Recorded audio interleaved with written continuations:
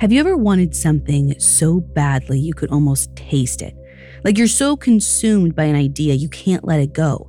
You think about it, dream about it, maybe pray about it, as if you can actually manifest your dream into reality just by visualizing it hard enough. And I'm not just talking about the power of positive thinking. In the 17th century, there was a Spanish nun who wanted so badly to be a missionary, she finally had a vision of herself preaching the gospel in the New World. But this wasn't just her imagination, because a whole community in the American Southwest swears they saw her too.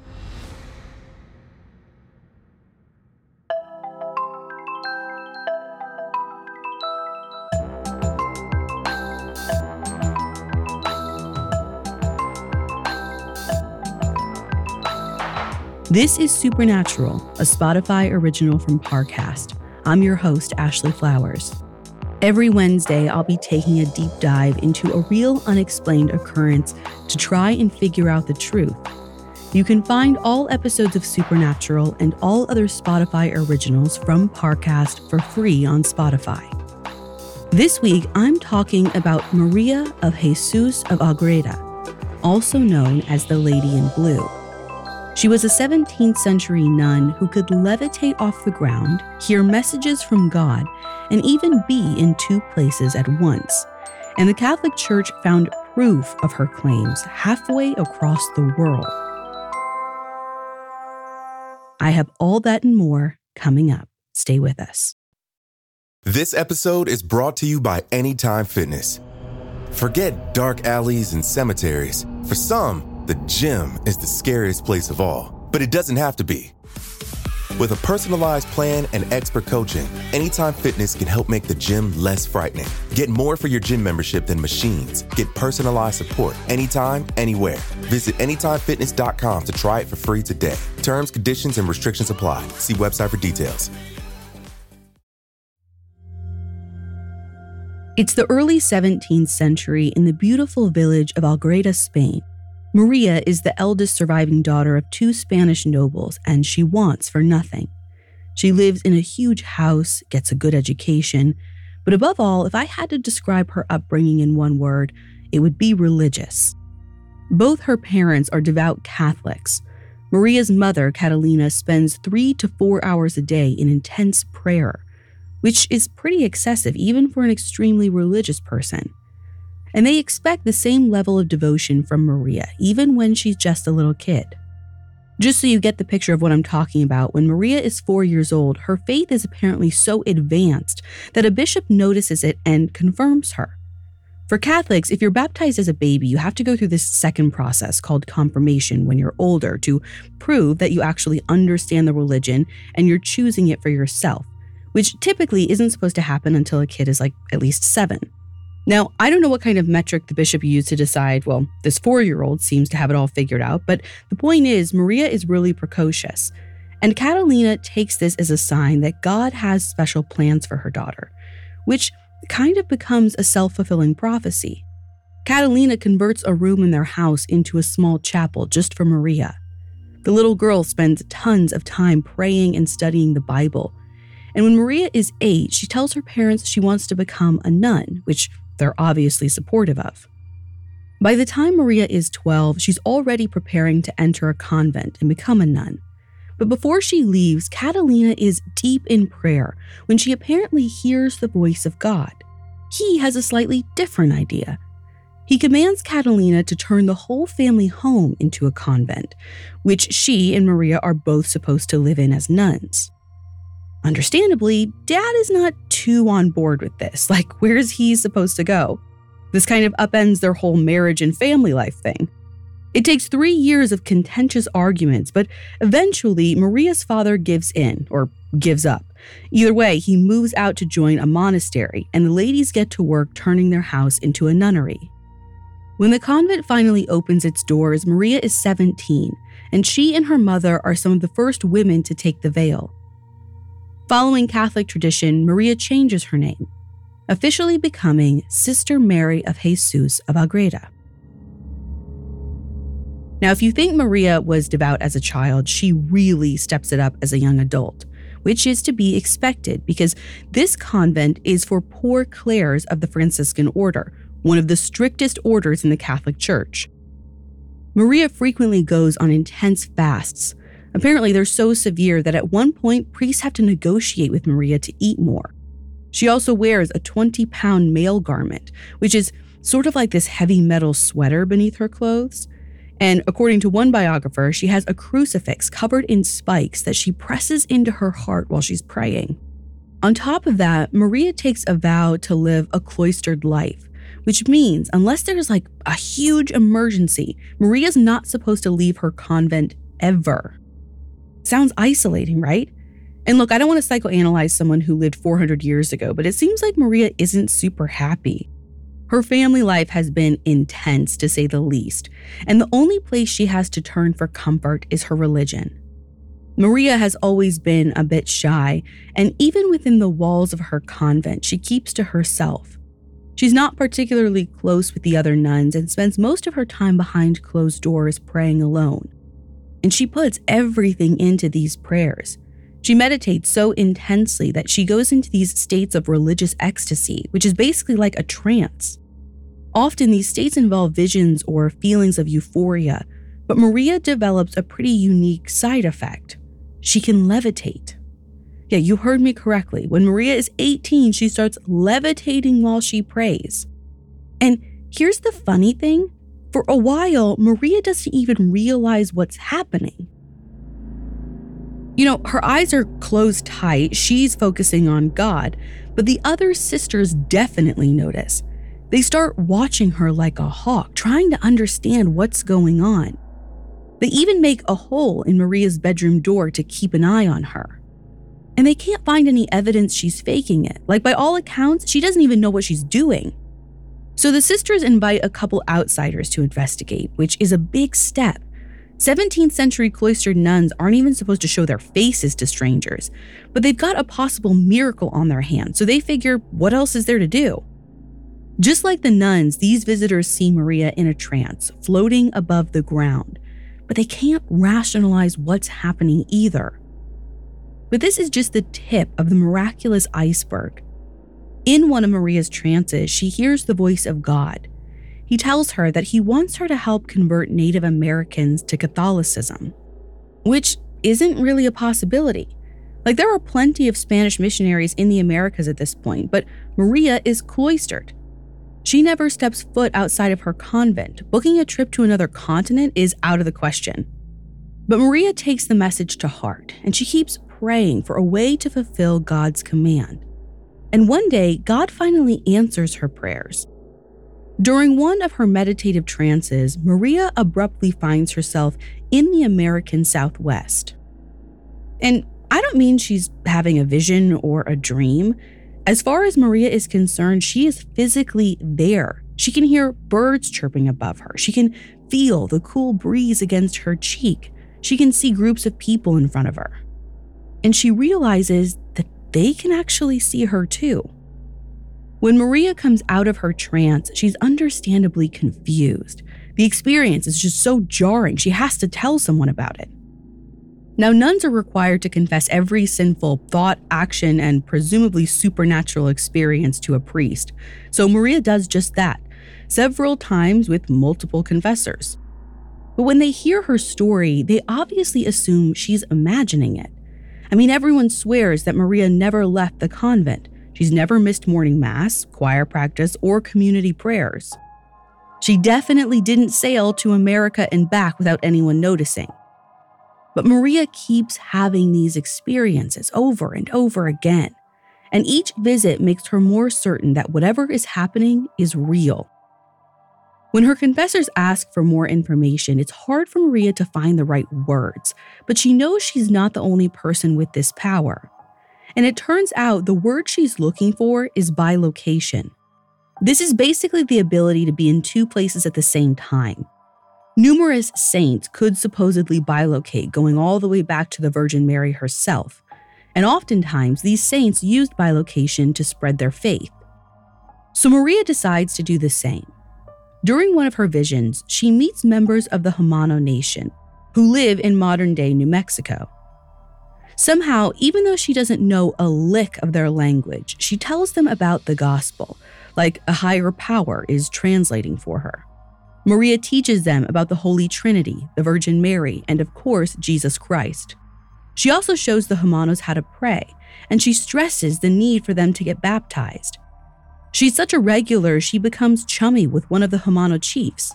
His name is Captain Tuerto, and he only has one eye. Captain Tuerto doesn't know Maria's name. Everyone just calls her the Lady in Blue because of the baby blue cape she wears over her white robes.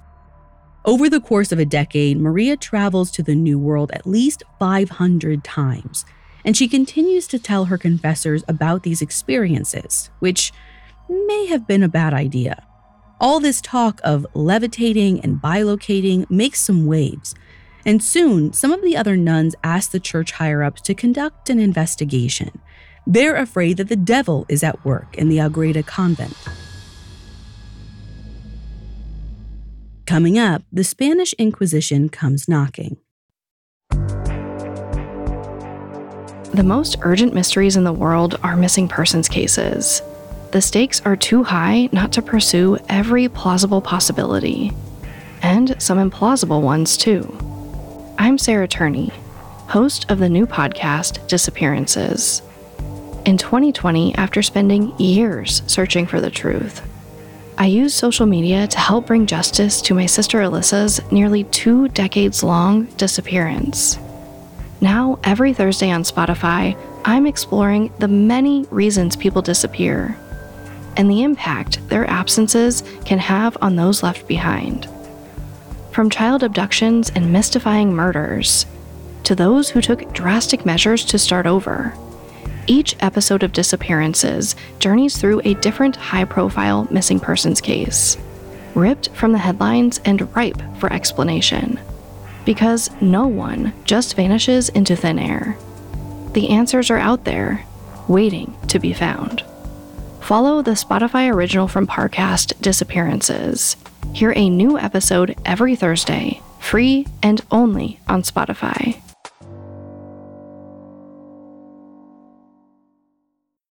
This episode is brought to you by Anytime Fitness. Forget dark alleys and cemeteries. For some, the gym is the scariest place of all, but it doesn't have to be. With a personalized plan and expert coaching, Anytime Fitness can help make the gym less frightening. Get more for your gym membership than machines. Get personalized support anytime, anywhere. Visit AnytimeFitness.com to try it for free today. Terms, conditions, and restrictions apply. See website for details. Now, back to the story. In the spring of 1623, 2 priests traveled to the convent in Agreda. They've heard rumors that Sister Maria can bilocate, and they're thinking that it may be the work of the devil. Now, this is nothing to joke about. This is the era of the Spanish Inquisition. If Maria is found to be lying, or worse, communicating with Satan, she could face execution. When the priests arrive, they grill the 21-year-old nun for hours. And it's hard for Maria to talk about her experiences. I mean, how can you even attempt to explain the unexplainable? But she's smart. She chooses every word very carefully and plays up her humility. And the longer the priests question her, the more they believe her, or at least the more they want to believe her. Eventually, they take a break from the interrogation and send Maria away. Once she's out of the room, the priests decide to conduct one final test. They figure that if she's really a miracle worker, she'll be able to hear their calls, whether they're audible or not. So they try to psychically summon Maria back into the room with their thoughts. And the wildest part is, the plan actually works. Maria somehow hears them thinking at her, and she comes running right back into the room. Needless to say, the priests are floored. This seems like proof that Maria has a heavenly gift. And at the end of the interrogation, they completely exonerate her. But they're still worried that all this supernatural business might cause a public scandal. So they tell Maria to ask God to make it stop. Maria's a super obedient nun, so she does as she's told. And before the year is up, she loses her ability to levitate. But no matter how hard she prays for God to knock it off, she keeps on materializing in the New World. Over the next several years, she bilocates to New Mexico, Texas, and Arizona.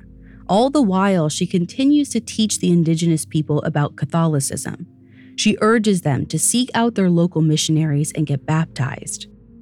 And even though she's not supposed to be bilocating anymore, Maria continues to talk about her travels with her confessors. Too honest for her own good, right?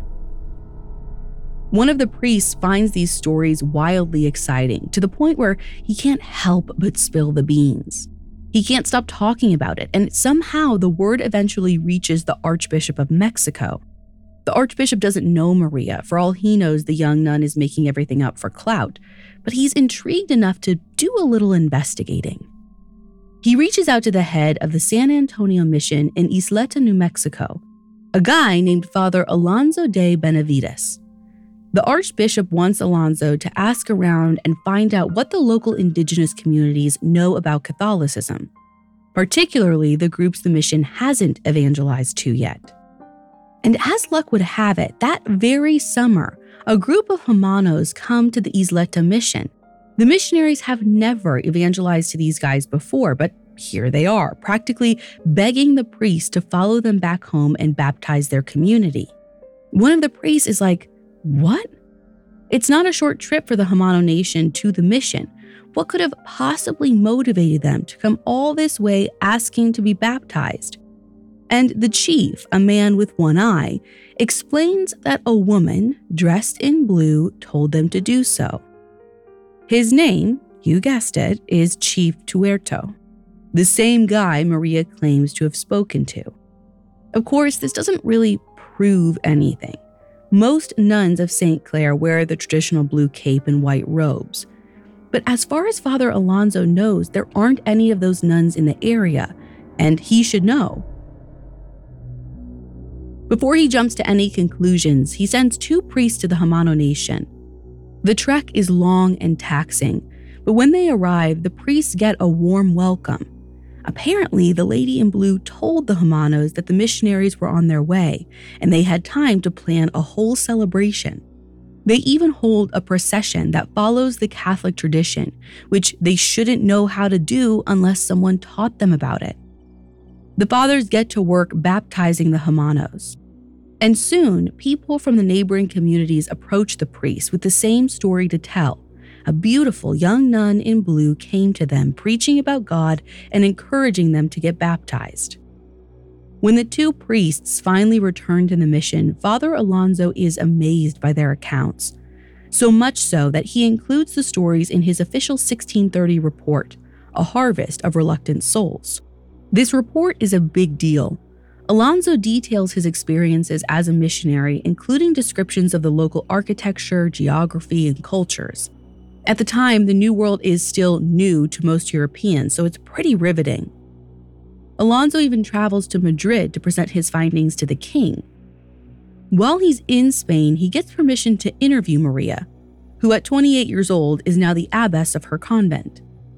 Needless to say, Alonso is thrilled to meet Maria and figure out if she's really who she says she is. He stays for about 2 or 3 weeks, asking her question after question. She describes the Southwest climate, the unique cultures and food. She even mentions the one-eyed chief.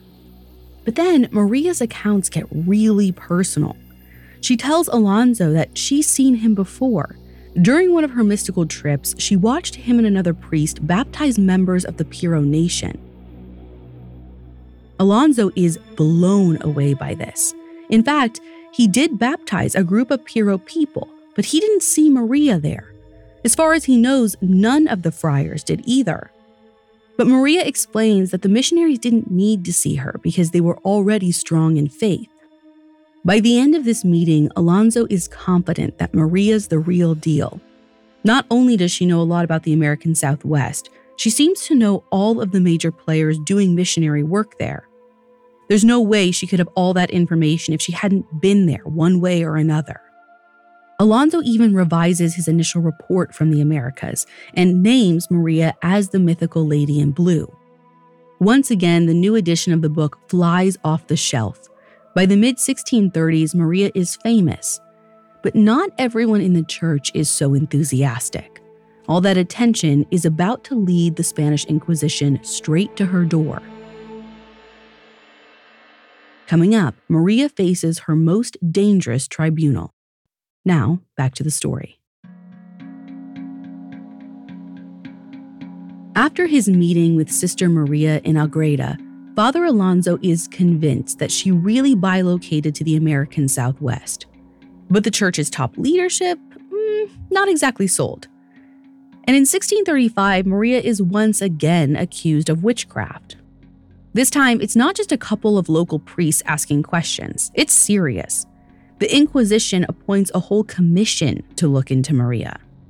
With her life back on the chopping block, Maria's extremely overwhelmed. She prays to God and the Virgin Mary for help, and apparently they answer.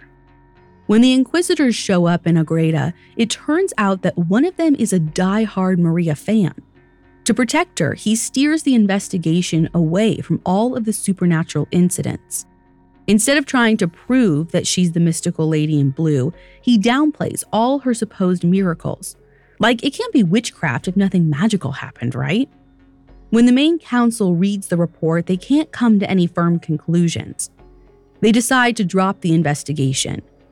But there are plenty of church officials who aren't satisfied with that conclusion. Who knows if the case might be reopened someday? Luckily for Maria, all this attention is making her friends in high places.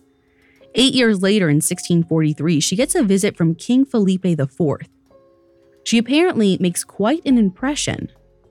After that visit, Maria basically becomes the king's religious advisor. Over the next 2 decades, they exchange more than 600 letters full of spiritual and political advice. The king relies on Maria for just about everything. So much so, it makes a lot of very powerful men very uncomfortable. For someone who never leaves her cloister, Maria is becoming pretty influential. It's possible that some church higher-ups want to put Maria in her place, especially considering all the controversy she stirred up in the past. So in January of 1650, Maria faces yet another tribunal. This time, it's not about her supernatural abilities. 47-year-old Maria stands accused of conspiring against the king. Long story short, a few years ago, Maria exchanged some letters with the Duke of Híjar, who has now been arrested for treason. Some people assume Maria is guilty by association. Obviously, this theory is ridiculous. Maria and King Felipe are basically BFFs. There's no reason to believe that Maria would want to conspire against him. The king knows this in his bones, and he immediately exonerates her. Even still, the Spanish inquisitors won't take his word for it. They send another delegation to the Agreda convent, and they mean business. They don't even give Maria a warning that they're coming. They just barge in and set up a courtroom right inside the convent library. And they couldn't have arrived at a worse time. Maria is sick, like really sick. She has an intense fever and just received a leech treatment to draw her blood, which probably only made things worse. She can't even stand on her own, so she needs to be carried down to the library. When she gets there, there's no sympathy. She's ordered to get on her knees and answer an exhaustive string of questions.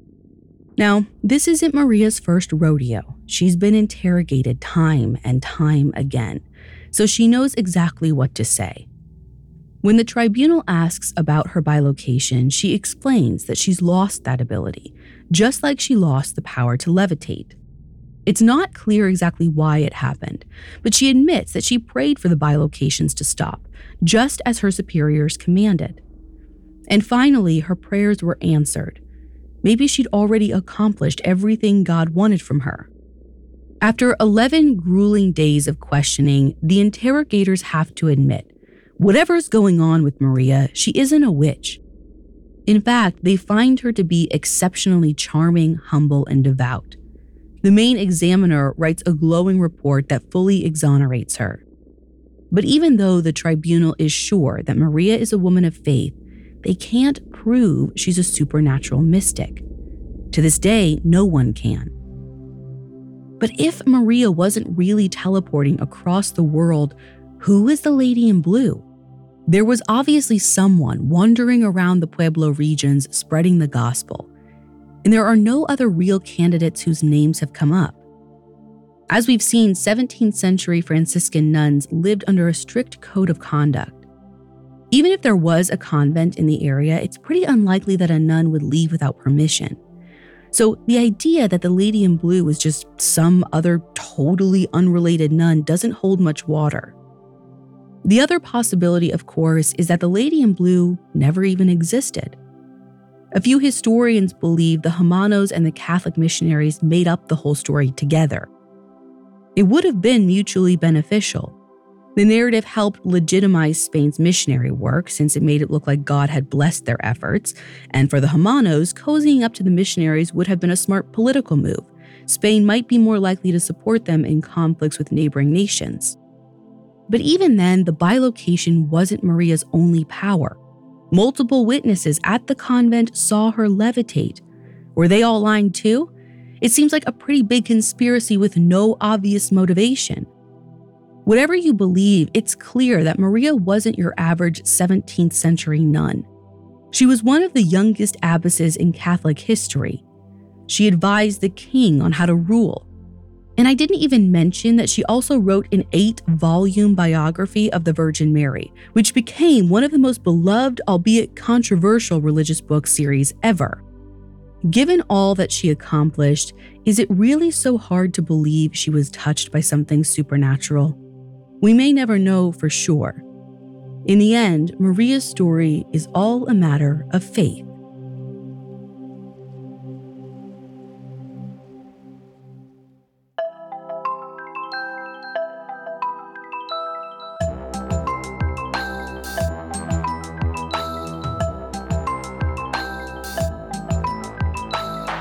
Thanks for listening. I'll be back next week with another episode. You can find all episodes of Supernatural and all other Spotify originals from Parcast for free on Spotify. Supernatural stars Ashley Flowers and is a Spotify original from Parcast. It's executive produced by Max Cutler, sound designed by Carrie Murphy, with production assistance by Ron Shapiro, Trent Williamson, Carly Madden, and Aaron Larson. This episode of Supernatural was written by Jane O, with writing assistance by Angela Jorgensen and Kate Gallagher, fact-checking by Anya Bayerly, and research by Mickey Taylor. To hear more stories hosted by me, check out Crime Junkie and all Audio Chuck originals.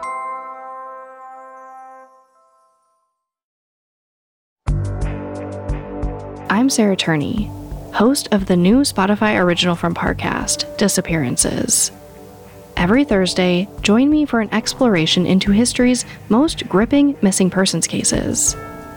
Following timelines, analyzing clues, and piecing together as many answers as possible to find the truth. From prison breaks and child abductions to second chances, and even murder. We'll journey through the many reasons people disappear. Follow my new podcast, Disappearances, free and only on Spotify.